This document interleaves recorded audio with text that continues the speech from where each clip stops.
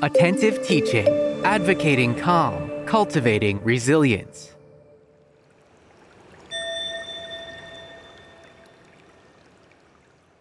Hi, I'm Cindy Schwartz. Welcome to Attentive Teaching.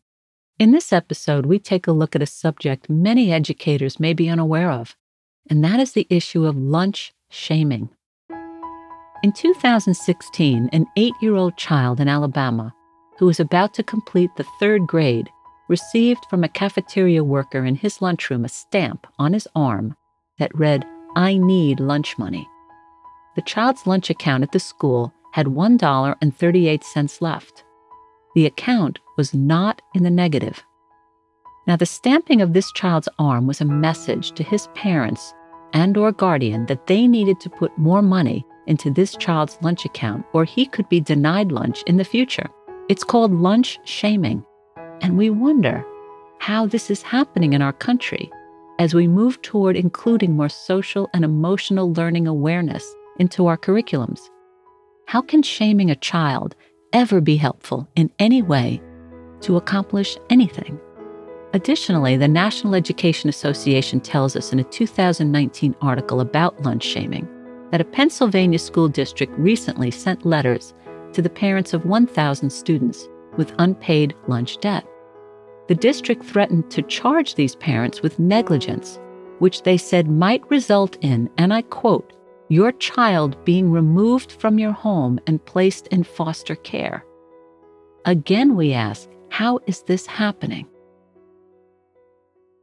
So first, I thought we should define what lunch shaming is. Lunch shaming is the practice of denying lunch or providing low-cost meals to students with unpaid lunch bills. And at the end of the 2019 school year, about 75% of schools in the United States reported students who ended the year owing large sums for lunches, according to the School Nutrition Association. And let's just add this important fact. 1 in 6 children live with hunger in America. 1 in 6 children live with hunger in America. So it appears that lunch debt is as challenging an issue for us as is hunger in the United States. Now, why do families have unpaid lunch charges? Well, there are lots of reasons.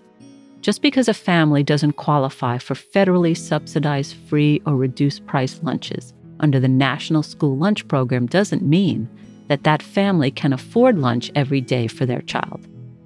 Many families are struggling with making ends meet, and they've been hit hard by the recession of 2008 and the current pandemic. But their incomes are above the poverty level, so they do not qualify for federal help, technically. Families may also not be able to pay their child's lunch bills because they feel there is a stigma attached to even asking for help or filling out paperwork to see if they might even qualify for federal assistance. Cultural mores and beliefs might be getting in the way of reaching out for assistance.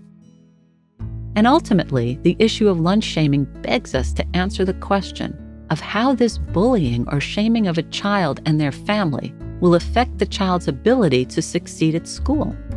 Now, American psychologist Abraham Maslow developed the famed hierarchy of needs approach to address just this very type of issue.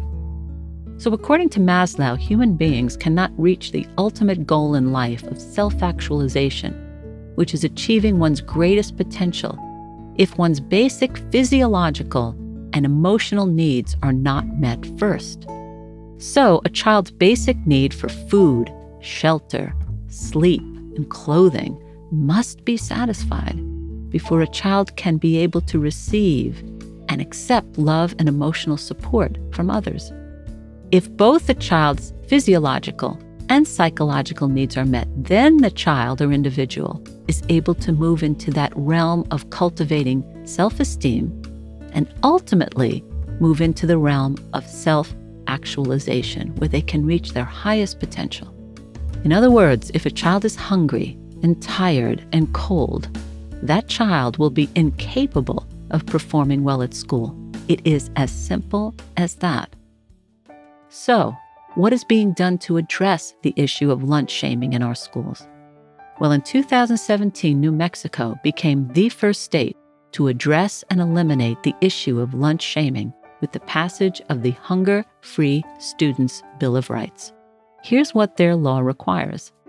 Schools must enroll eligible kids into the free and reduced meal program if their guardians or parents have not, and they must provide all students with a healthy meal.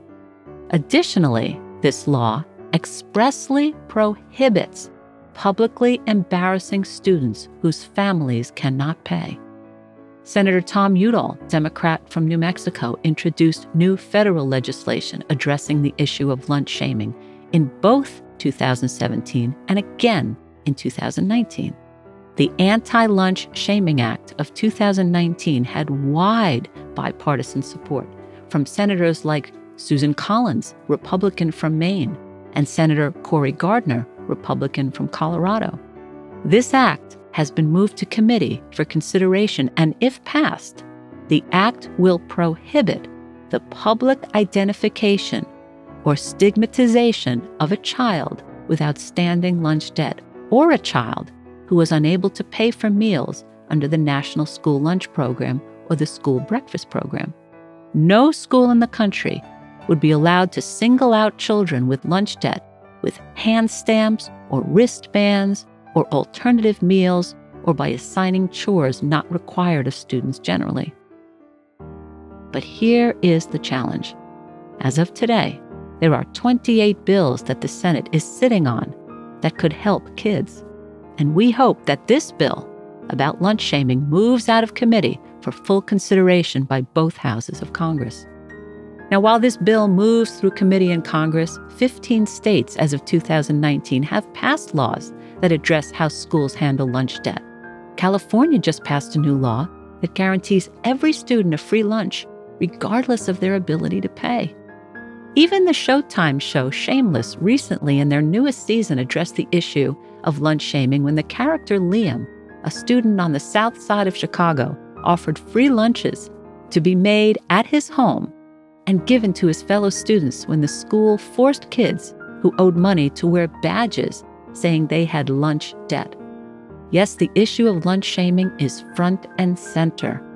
And we definitely acknowledge that school lunch debt is clearly problematic for school districts. For example, the school district of Cranston, Maine recently reported that their school lunch debt is about $90,000 and that they had to start using a debt collector company to help them retrieve some of this money that is owed to the district.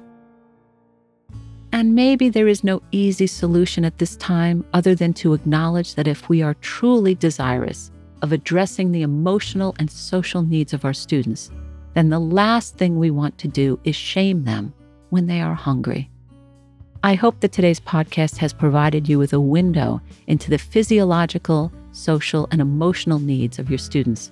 Please let me know if the issue resonates with you or if you have any other information that could help other educators become more aware of this issue of lunch shaming. Thank you for joining us today on Attentive Teaching. Join us every Monday for a new podcast that sheds light on the challenges we all face in the classroom. Visit us at attentiveteaching.com, where you can find links to our Facebook, Twitter, Instagram, and Pinterest pages. Subscribe on Apple and Google Podcasts, Spotify, or your podcast app of choice.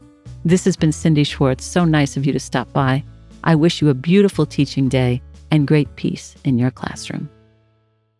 Join us at Attentive Talks every Wednesday at 7:30 Eastern Standard Time, where we hold conversations with real teachers in real time to discuss real issues.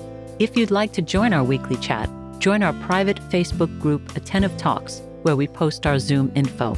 That's Attentive Talks every Wednesday at 7:30 p.m. Eastern Standard Time. Attentive Talk is a project of Attentive Teaching where advocating calm and cultivating resilience are our #1 priorities.